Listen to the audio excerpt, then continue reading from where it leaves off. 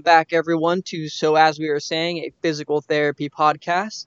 Today we're joined by Emily Perrott, who just happens to be my fiance, and we'll be discussing perspectives on integrating women's health into standard orthopedic practice. Also with us is our co-host Mike Reeves. Hello, everybody. So let's jump right into it. Emily, tell us a little bit about your background in women's health and how you gained interest in the topic and what your experience is with it. Sure. So, like you and Mike at University of Pittsburgh, we had one really good lecture about women's health during physical therapy school. And while I felt like the rest of the class was giggling, trying to do a Kegel, I kind of had a huge light bulb go off telling me this is kind of what I was meant to do. And I felt like that was the first time physical therapy actually felt like a really good fit for me. Then during my clinical rotations at Pitt, I did quite a few rotations with women's health, a couple in outpatient clinics, and then 6 months at Magee Women's Hospital, working mostly with breast cancer patients, and then another 6 months at an outpatient women's health facility. So it was a really great experience, and I felt really lucky to be at Pitt, where there was so much opportunity to learn and grow as a women's health PT.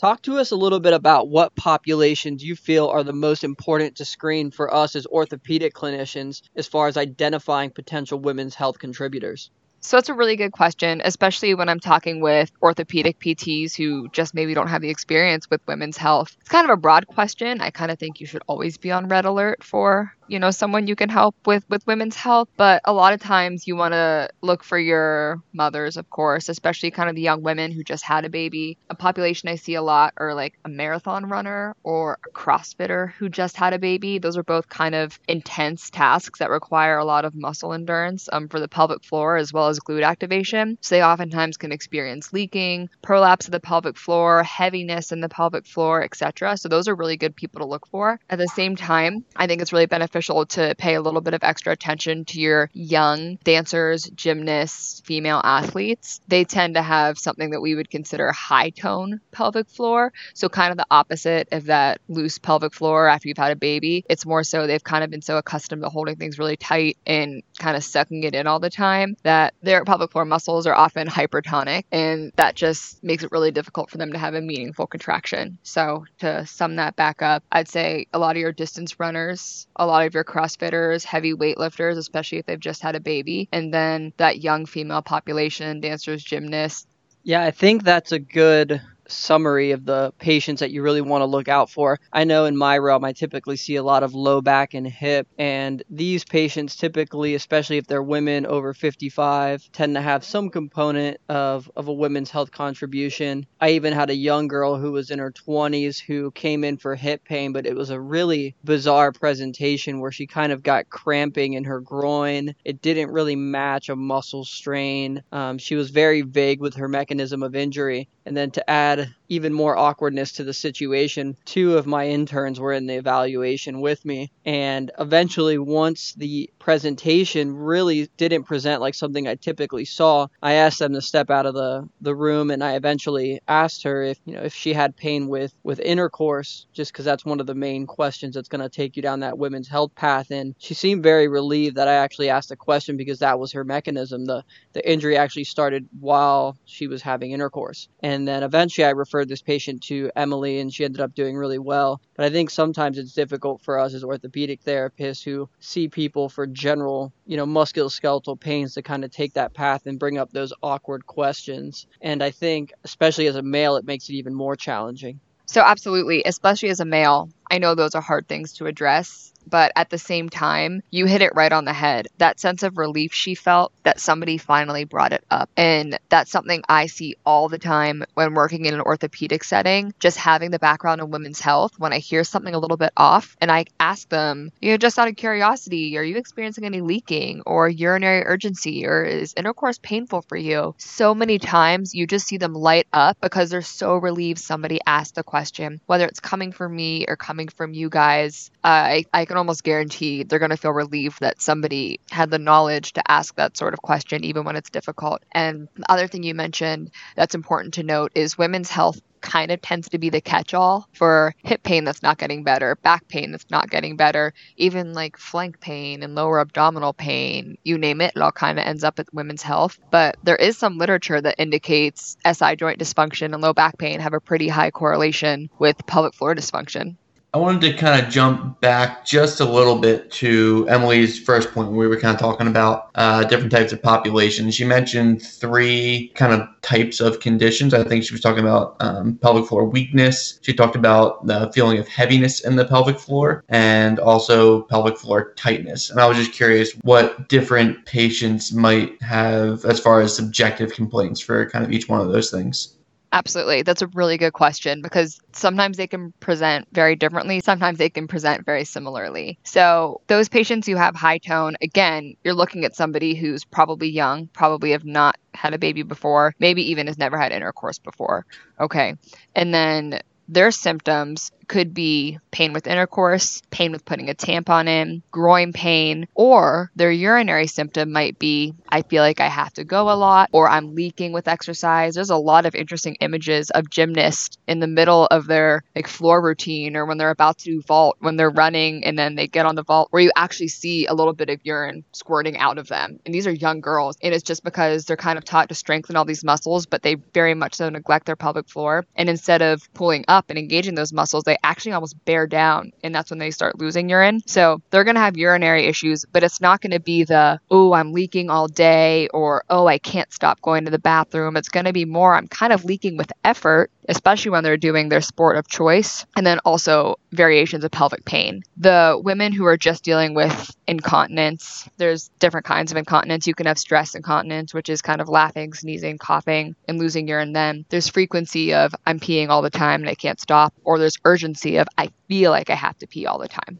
In addition to that, that feeling of heaviness I brought up is what we have with women who are experiencing prolapse. So a new mother can have leakage and incontinence without actually having prolapse or the falling down of the pelvic floor organs. But women who are running and almost feel like a heaviness kind of pounding maybe with every step, that's because that pelvic floor isn't engaging as they do a strenuous activity, and those organs kind of might be falling down on the pelvic floor and they feel that pressure. So strengthening the pelvic floor as well as the surrounding proximal hip musculature can really reduce that sensation. Mike, any follow-up questions on that? No, I think that answered it pretty well for the most part, yeah. Okay, cool. Emily, talk to us a little bit about what are some important screening questions that we should be asking our patients with orthopedic complaints, your general low back pain, hip pain, those women that we kind of talked about might fit that mold for us to identify as having women's health contributors. What questions can we ask them specifically to help guide them to the right provider?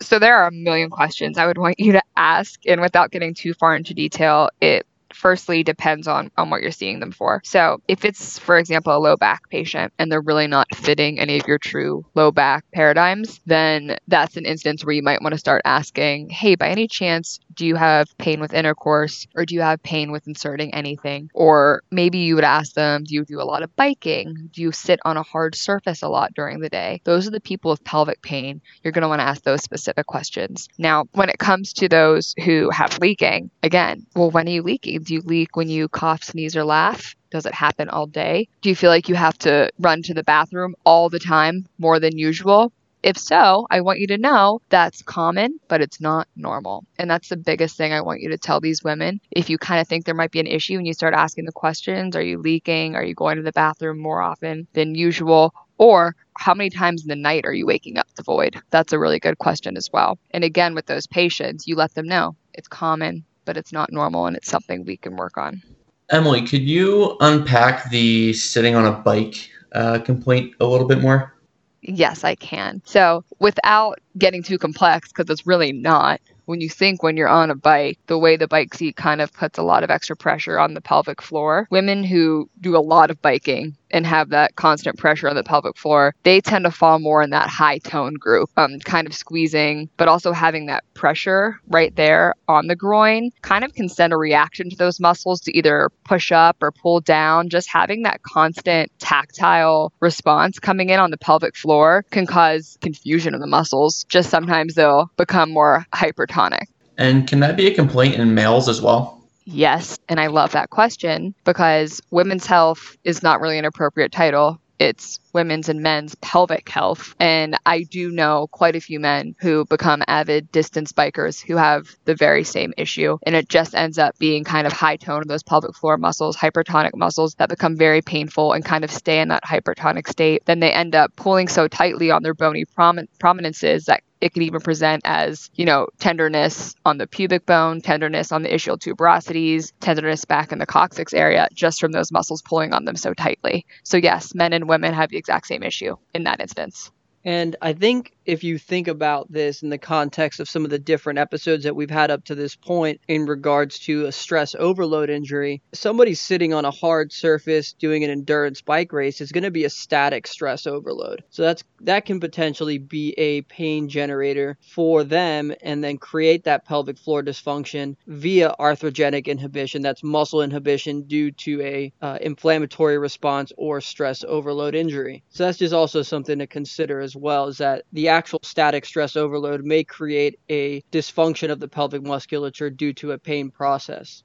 Absolutely. Good point. Emily, another point that I wanted to touch on as far as questions that we should be asking our patients, specifically women in this case, is asking about if they had a C-section. Just because we know that that's a very traumatic surgery, and at the same time, I know with your current doula training, you've been doing a lot of reading about how the prevalence is increasing and how this can actually really affect the abdominal wall and really affect the function of the surrounding musculature and increase the prevalence of low back pain in this population. Yeah, that's a really great question. C-sections are way more prevalent now than they were, say, 15, 20 years ago. And there's a lot of interesting literature about that without getting up on my soapbox about it. But nonetheless, C-sections are becoming much more prevalent. A lot of women are almost getting bullied into having them, which makes me really sad. And that just kind of speaks to how little women feel confident speaking on their behalf. And they just really trust what their physicians are telling them, which you'd hope that they could and should trust them. But there's some really interesting stuff going on with a lot more women having C-sections and probably need them. But aside from that, I think it's important for the orthopedic clinician to remember that C-sections exist,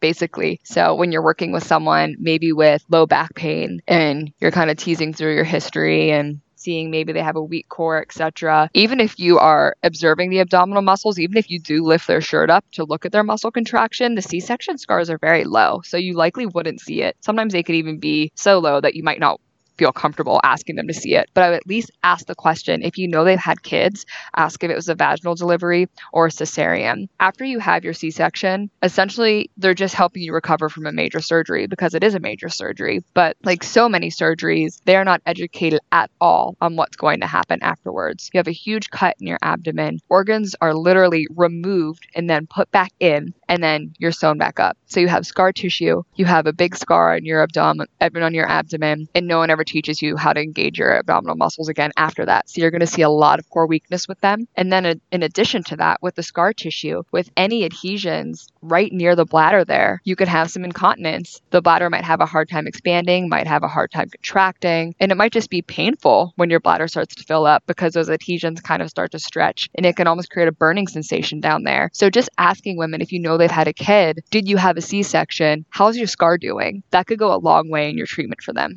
And I think that presents an opportunity for us as therapists to really expand our reach and really communicate with these providers, the OBGYN, the ones that are delivering, trying to fill that gap in a rural community, really reaching out to them, letting them know benefits of physical therapy with those that had C-section and the potential risk of them not having the appropriate rehabilitation after that childbirth, as far as increasing their prevalence of low back pain, incontinence, whatever it might be. Absolutely. And then another thing that I think is hard to tackle as an orthopedic physical therapist, especially in the outpatient setting, when you don't maybe have that intimate space you can go into, like a treatment room, and especially with a male to woman situation, how can you do a Kegel? And how can you, as the outpatient PT, assess if someone can do a Kegel? That's a question I get a lot. And it can be hard, because I find the easiest and best way to assess someone's Kegel is doing an intrapelvic exam and having them contract around my fingers. I mean, I feel how much it contracts. I feel if they have a lot of range of motion on their pelvic floor, it's very easy to tell. But there are ways to assess it, without doing an intrapelvic exam. So the first thing you can do is you can ask the patient, hey, can you do a Kegel? And some women will go, I'm not not sure. Most women will say, I'm not sure, or they'll say, I think, but I could be doing it wrong. Women do not seem to be very confident in their ability to do a Kegel, which again, I put that on the OBGYN. When you help somebody deliver a baby and see what they have to push through their pelvic floor muscles and all that goes on and all the trauma that happens to that area, and then you're not going to properly cue them on how to strengthen those muscles, really disappoints me. But nonetheless, you ask them, do you know if you can? And they'll probably say, I don't know, or I think. The one question I like to ask with a huge disclaimer is, can you stop your urine while you're peeing? Can you stop your flow of urine? That is not something you want them to do all the time. You're not going to tell them, I want you to try this every time you pee. You're going to tell them, don't do this all the time. It's not good for you to stop your urine flow all the time, okay? Most women, when I ask that question, go, God, no, I can't do that. I would never stop it. Or, yeah, I can kind of stop it, but a little bit's going to trickle out. Or they'll say, yeah, no problem. That gives me a lot of information. If they can't do it at all, they don't even know where their pelvic floor is. There's no engagement. Nothing's happening. If they're doing it and there's still some urine trickling out, that tells me, okay, they do know how to Kegel and those muscles are awake. They're alive. They're just not well. We could strengthen them. The girl who can do it as is, no problem, right? So that's a question that could give you a lot of information. And then the visuals on how to teach a Kegel.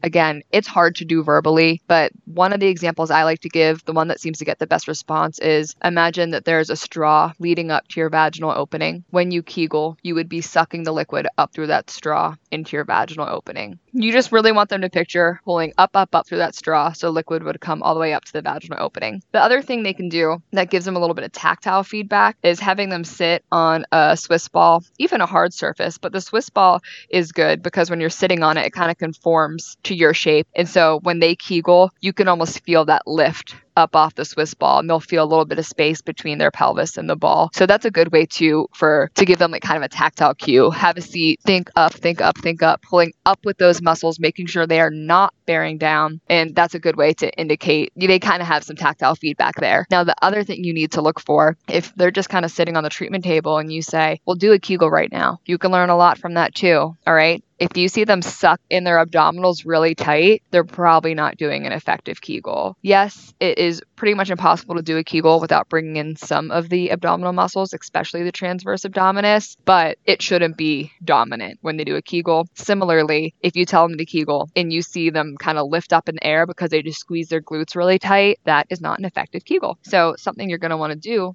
is kind of do some coordination training between the glute, the abdominals, and the pelvic floor muscles. Yes, they should and will work together, but none of them should be dominating the other.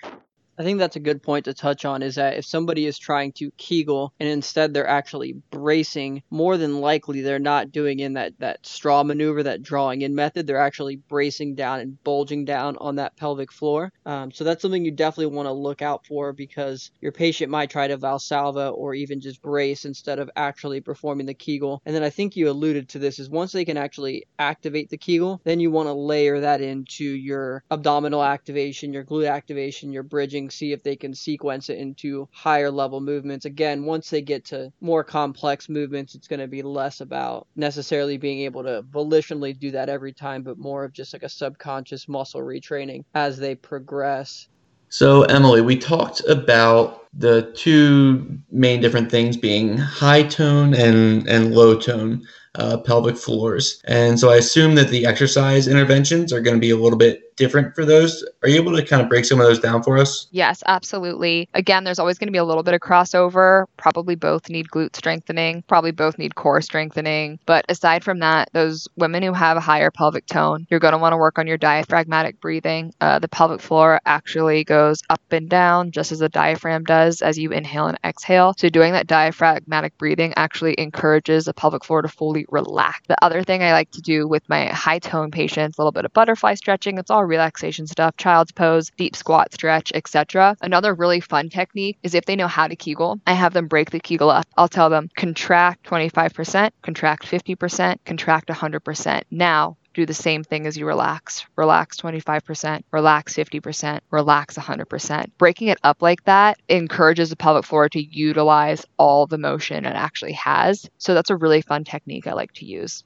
In terms of those who need to be able to quickly turn on the pelvic floor muscles or build up the pelvic floor muscle endurance, there's a few exercises I really love. You can have them bounce on the Swiss ball and say, okay, I want you to bounce for 30 seconds, and I want you to hold your Kegel all 30 seconds and then let it go. Bounce again, let it go. That encourages that kind of up and down gravitational forces with the pelvic floor muscles working. Once that feels really good, get on the trampoline. You can bounce. You can do little jogs on the trampoline, etc. Those are really good. Another thing I like to do for a quick response time for the pelvic floor. So these are the people who maybe are doing jumping exercises, high impact, or even just a really quick, like Olympic style lift. I have them work on reaction time. I'll play catch with them and I'll say, every time you catch the ball, Kegel. All right, throw it back. When you catch it, Kegel. And it just works on a really quick response, a kind of quick flick of the muscles. That's really useful with kind of higher intensity exercises. And then the last really important thing, I want you to remind your patients if they're having leaking. This goes a lot for your CrossFitters. You need to be pulling up with the pelvic floor muscles on your way down. So think squats, think lunges. As you descend, pelvic floor should be pulling up. So it takes a little bit of coordination. It's a great way to work on pelvic floor timing and to make sure those muscles are engaging during movements that are typically going downwards and have gravity going down. You want the pelvic floor muscles to be pulling up. So it's good for squats, it's good for lunges, good for getting in and out of a chair, etc.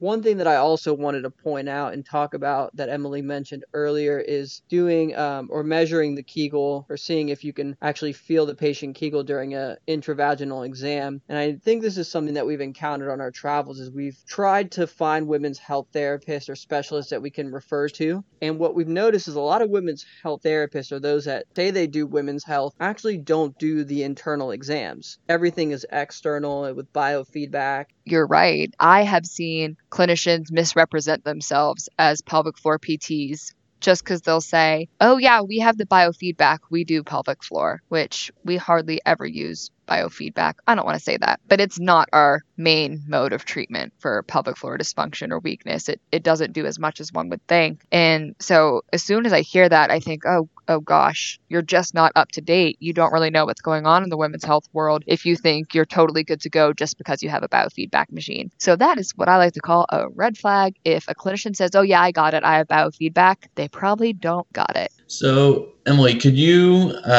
discuss what exactly biofeedback is for the pelvic floor, for those that don't know? Yes, absolutely. So when we're doing anything with the pelvic floor, unfortunately, you do have to picture a probe that you're going to insert vaginally. We have one for E-stim of the pelvic floor, and we have one for biofeedback. So just like any biofeedback, you insert the probe, and it has this little cord that attaches to the computer, and you open your computer program. Now, I tend to almost exclusively use biofeedback with women who have really high tone. And that's because, and I've used it on myself, so I'm a really good example. I always had high pelvic floor tone, so my Kegels were not very meaningful. I had an intrapelvic exam done on myself, and my coworker said, it feels like you're doing nothing. And I'm thinking, oh God, I'm squeezing really hard. But then when she had me relax, I didn't go anywhere. So we hooked me up to biofeedback, and I kind of saw where my resting tone was. And then when I did a contraction, I saw a teeny little jump, and then it went right back to where it was. There was just so little movement. I knew that I wasn't getting a strong contraction, and then my range of motion wasn't good enough to have a full relaxation. That's when I think it's the most beneficial. Does that make sense, Mike? Yes, that does. Thank you. Yeah.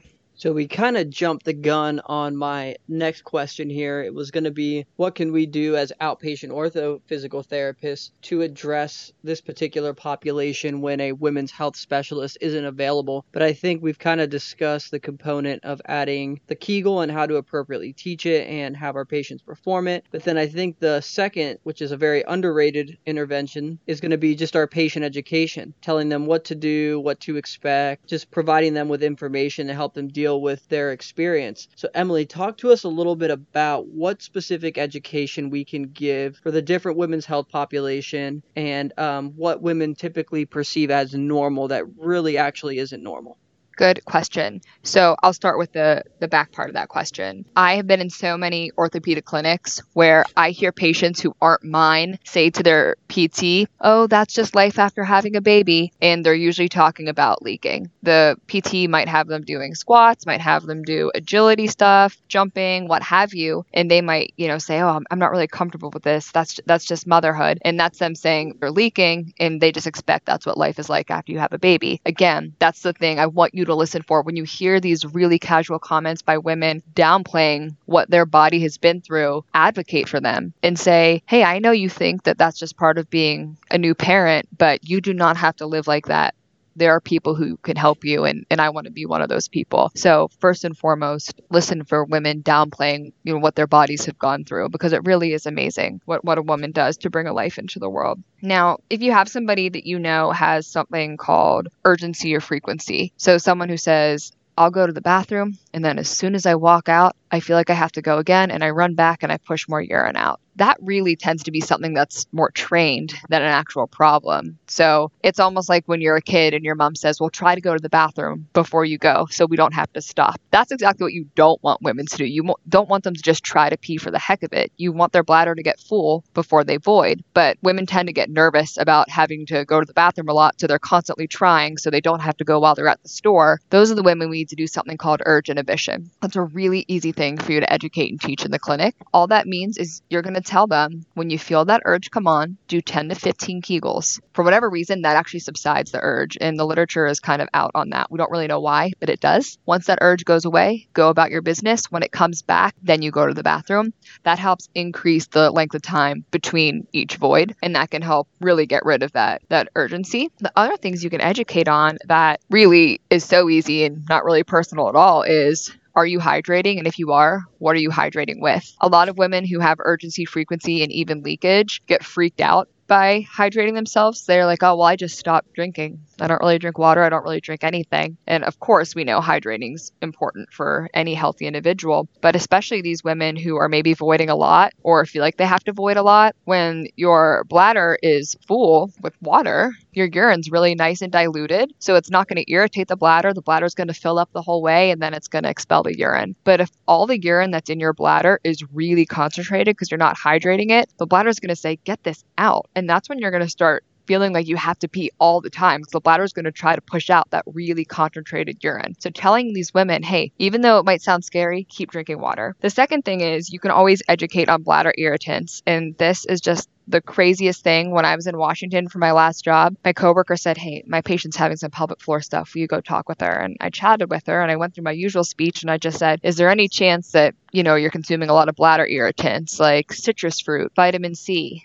And she went, oh my God, I'm eating like 2 grapefruits a day, 5 clementines. Those are all bladder irritants. And she just couldn't believe it. I couldn't believe it that the answer was yes, I eat a very large amount of citrus fruit. So we cut that back and her urgency and frequency went away. So she brought it on herself just by her love of citrus fruit. So never overlook what diet and what we're hydrating with and how it can influence what's going on with our bladder. Even, some women will say, yeah, I love to drink green tea. I drink 3 green teas a day. Green tea is a bladder irritant. And sometimes a woman will go, well, you know what? I love green tea so much, I'm just going to deal with it. That's fine. At least we found the issue. But just to give you a quick list of bladder irritants, some things you wouldn't think of: coffee, tea, alcohol, anything highly acidic, anything with caffeine, vitamin C, any tomato product, vinegar, artificial sweeteners, which is interesting, and then also daily vitamins. Again, they have usually a high vitamin C content. So things that you wouldn't think to ask, especially, I think, the artificial sweeteners and the daily vitamins,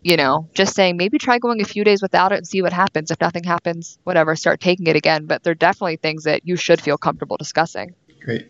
Emily, so I want to kind of talk a little bit more about our examination for some of these patients. So as orthotherapists, we see a lot of back pain and hip pain, things along those lines, maybe some hip surgeries, some back surgeries. And so we go through our red flag screening questionnaire with every patient as we learned in school. Within that, there's, have you had any bowel or bladder changes? And I feel like a lot of people kind of skim over that one.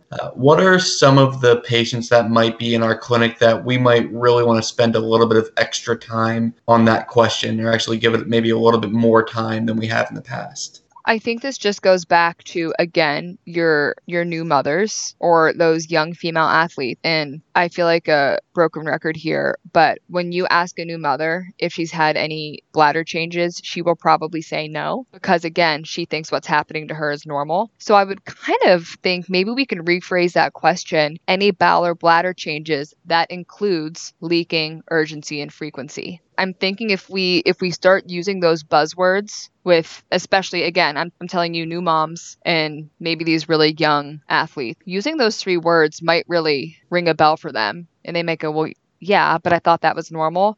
And there's your doorway. But I think just the bowel bladder changes, from my experience, women blow that question off.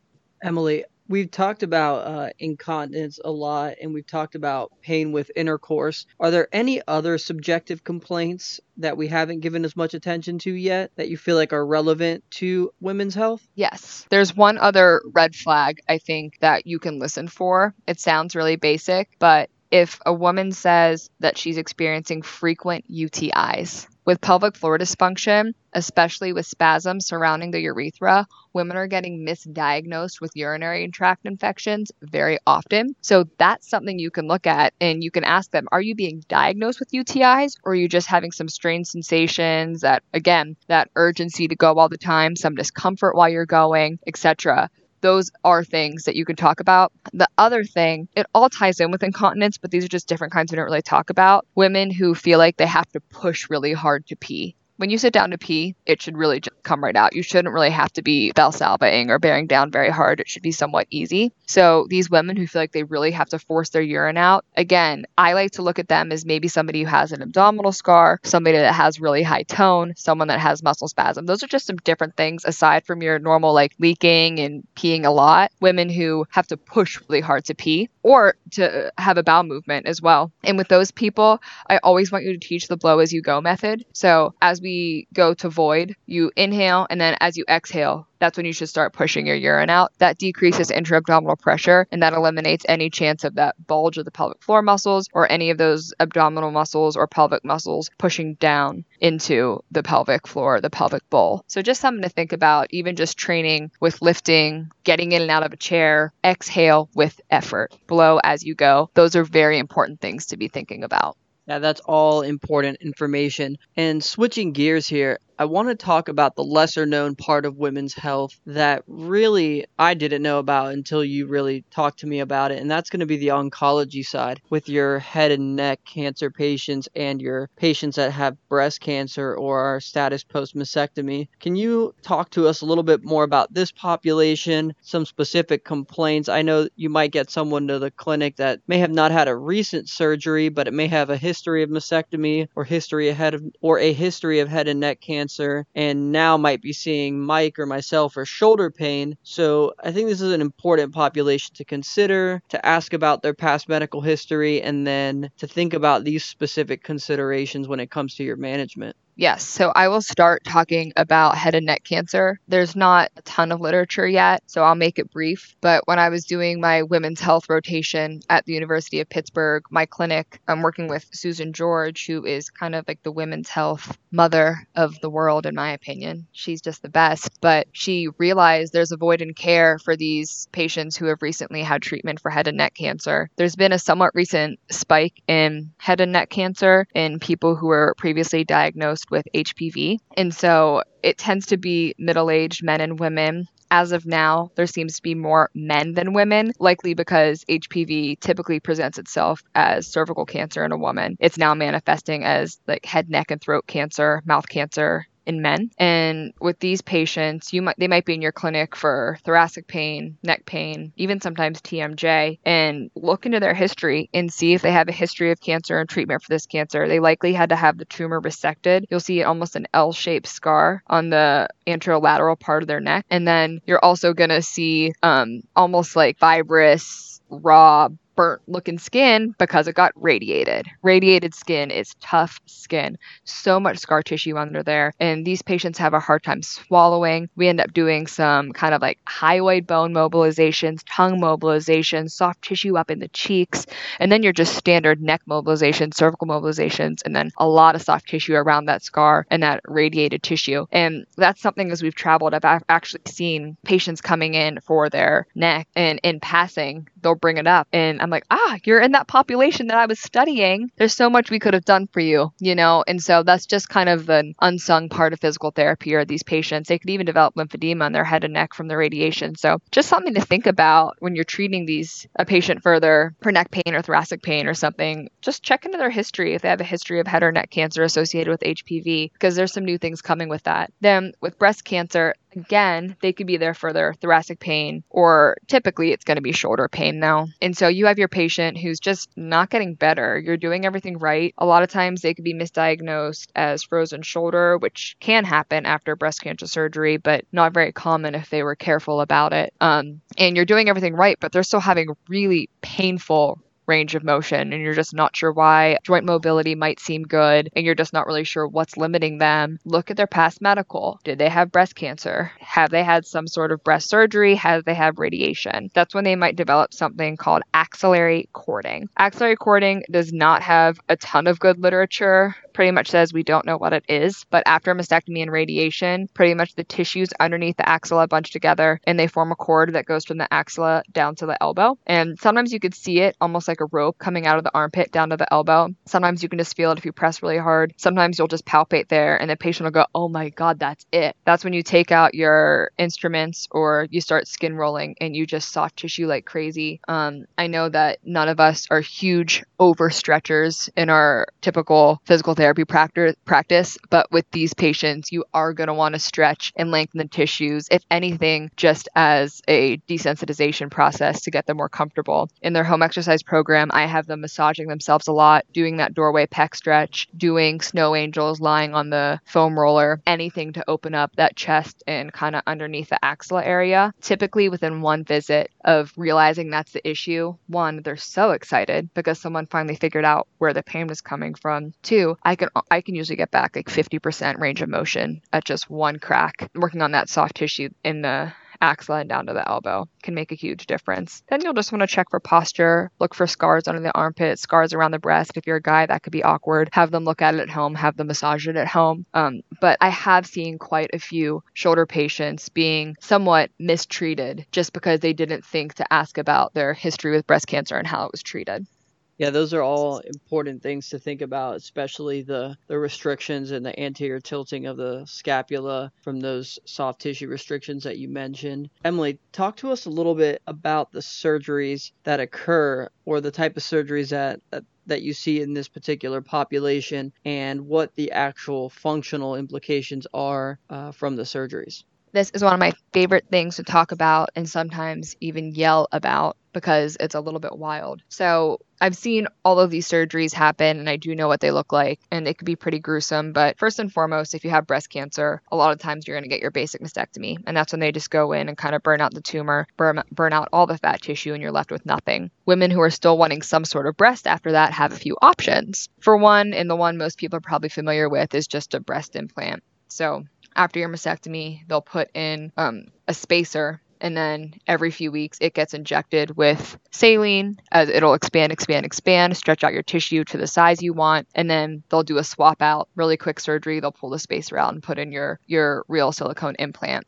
That's fine. A little bit less natural looking because it's completely synthetic. And then also with that tightness in the chest wall, putting anything there that's larger than what was there before can be extremely uncomfortable. So sometimes I even do breast mobilizations where you literally just kind of grab onto it, glide it side to side, up and down, try to stretch that tissue and make it more comfortable. I've had some women come in and say, oh my, I just feel like it's going to completely rip out just because the chest wall just feels so tight with that implant in there. Another type of surgery is called the lat flap or the latissimus flap. And yes, it involves your lat. What they do is they cut out a big chunk of your lat and they snake it underneath your armpit with its nerve and blood supply. And it comes right in the kind of pocket where they did the mastectomy, and it creates new breast tissue. A lot of times with that, you still have to do an implant on top because there's not often enough fatty tissue back there to make a big enough breast. But it's just an option if you want something a little bit more natural without a full-on implant. You also need a certain amount of body fat for that to even be considered for that surgery. But again, you're taking out a huge chunk of your lat, putting it somewhere else, and then you're never being educated on postural strengthening after that. And we can get more to that in a minute. I'll go on to the very last surgery. The surgery is called a tram flap. There are quite a few surgeons every year who are starting to refuse to do these, but some are still doing them, and they make money off of them. And some surgeons even sell them as a tummy tuck. And during this tram flap, they're taking out your rectus abdominis, a big chunk of it, snake it up past your belly button, up the abdomen, up to the breast with its nerve supply and blood supply, creates new breast tissue. With this one, you typically do not need an implant on top. You have to have a certain amount of adipose tissue to be qualified for the surgery, but most of our abdomens have enough adipose tissue along with the muscle. So when it comes up to make the new breast tissue, it's a little bit more natural looking, but again, terribly horrifying. You're now going to have an abdominal scar. So you're going to have scar tissue there, and then you just lost a chunk of your major abdominal muscle, and then no one's going to teach you to engage your abdominals again after that. And the plastic surgeon I worked with very closely was very honest and said, yeah, I have no clue. Should I be doing something? Should I be looking at something? She's looking at the surgical site. She wants to make sure it's safe, it's not infected, it's all holding up. But there's a large percentage, and I should have looked up this percentage because I don't remember it. There's a large percentage of women who, after this tram flap surgery, never return to work, which is really scary to think about because a lot of women who have breast cancer are young women in their 30s, and to think they could never return to their life or their former life because they had this surgery and no one really helped them recover from it appropriately is really, really sad to me. So, you mentioned that you saw these surgeries and that they're mainly performed by plastic surgeons. Is that right? Yes. So the surgeries are performed by plastic surgeons, and they typically don't follow up with physical therapy at all for any type of rehabilitation. No, not often. It depends on what type of plastic surgeon you're working with. I tried really hard to educate the one we worked with, and she got really good about sending them to us. But in most parts of the country, especially the ones you and I have worked in, there is no knowledge of the plastic surgeons or the oncologists that they should be sent to physical therapy for return of function. Wow, I think that's a huge opportunity for us and a huge patient population that really could use our help that isn't being addressed. I mean, just hearing about the trauma of these surgeries and what actually goes into it, I think it's not too surprising that as orthopedic clinicians, we might run into someone presenting with shoulder pain who really has contributors from a previous mastectomy, even if it's multiple years ago, especially if they had one of these more traumatic surgeries that you discussed. Absolutely. And again, I feel really lucky to have been at the University of Pittsburgh because I got to work so closely with the plastic surgeon. And like I said, she very honestly said she didn't know what to do. So she let me develop a new post-op protocol for women after they underwent their breast surgery at McGee Women's Hospital. And that was really exciting. Some of the exercises that were on there had a high prevalence of impingement. Some had a high prevalence of leading to frozen shoulder because they weren't directly addressing the, issues following the mastectomy or the implant, etc. So we were trying to make strides in our little bubble in Pittsburgh, but I'm not seeing that carry over to the rest of the country. Similarly, for the tram flap, we started a very small study with this same plastic surgeon where she said, anyone who's interested, I'm going to send them to you. Try to come up with something and let's try to normalize helping these women get postural strength, abdominal strength, and just return to a prior level of function with physical therapy after these surgeries. But it is not the norm. Yeah, that's definitely something interesting. Mike, do you have any thoughts on this? Anything you wanted to jump in with? I don't. I think this is all just pretty eye-opening as far as those surgeries go. I didn't know that those two flap surgeries were even an option. So knowing that, this might be something that walks through the door someday or someone who may have had this surgery in the past, I think is pretty cool.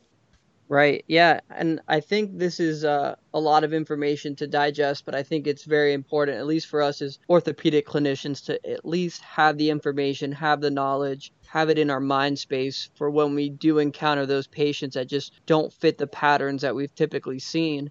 So I think to summarize, at least what I took from everything we talked about today is we can't underestimate ourselves as far as what we can provide as orthopedic clinicians to these patients that fit that mold.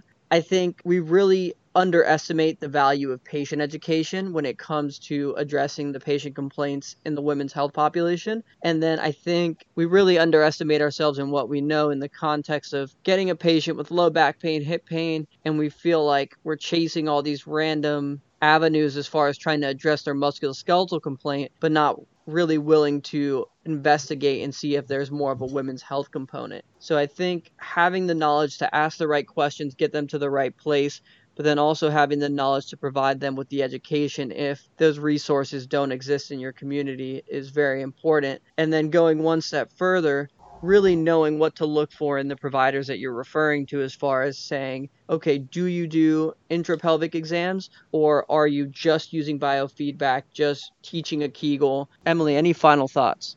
My final thoughts are listen to your patients. Listen for those offhand comments of them mentioning that this is life after motherhood, or mentioning that their shoulder pain kind of wraps around their armpit and down their arm, but not in a pattern you've heard before. Just listen and don't just chalk it up as poor symptom reporting.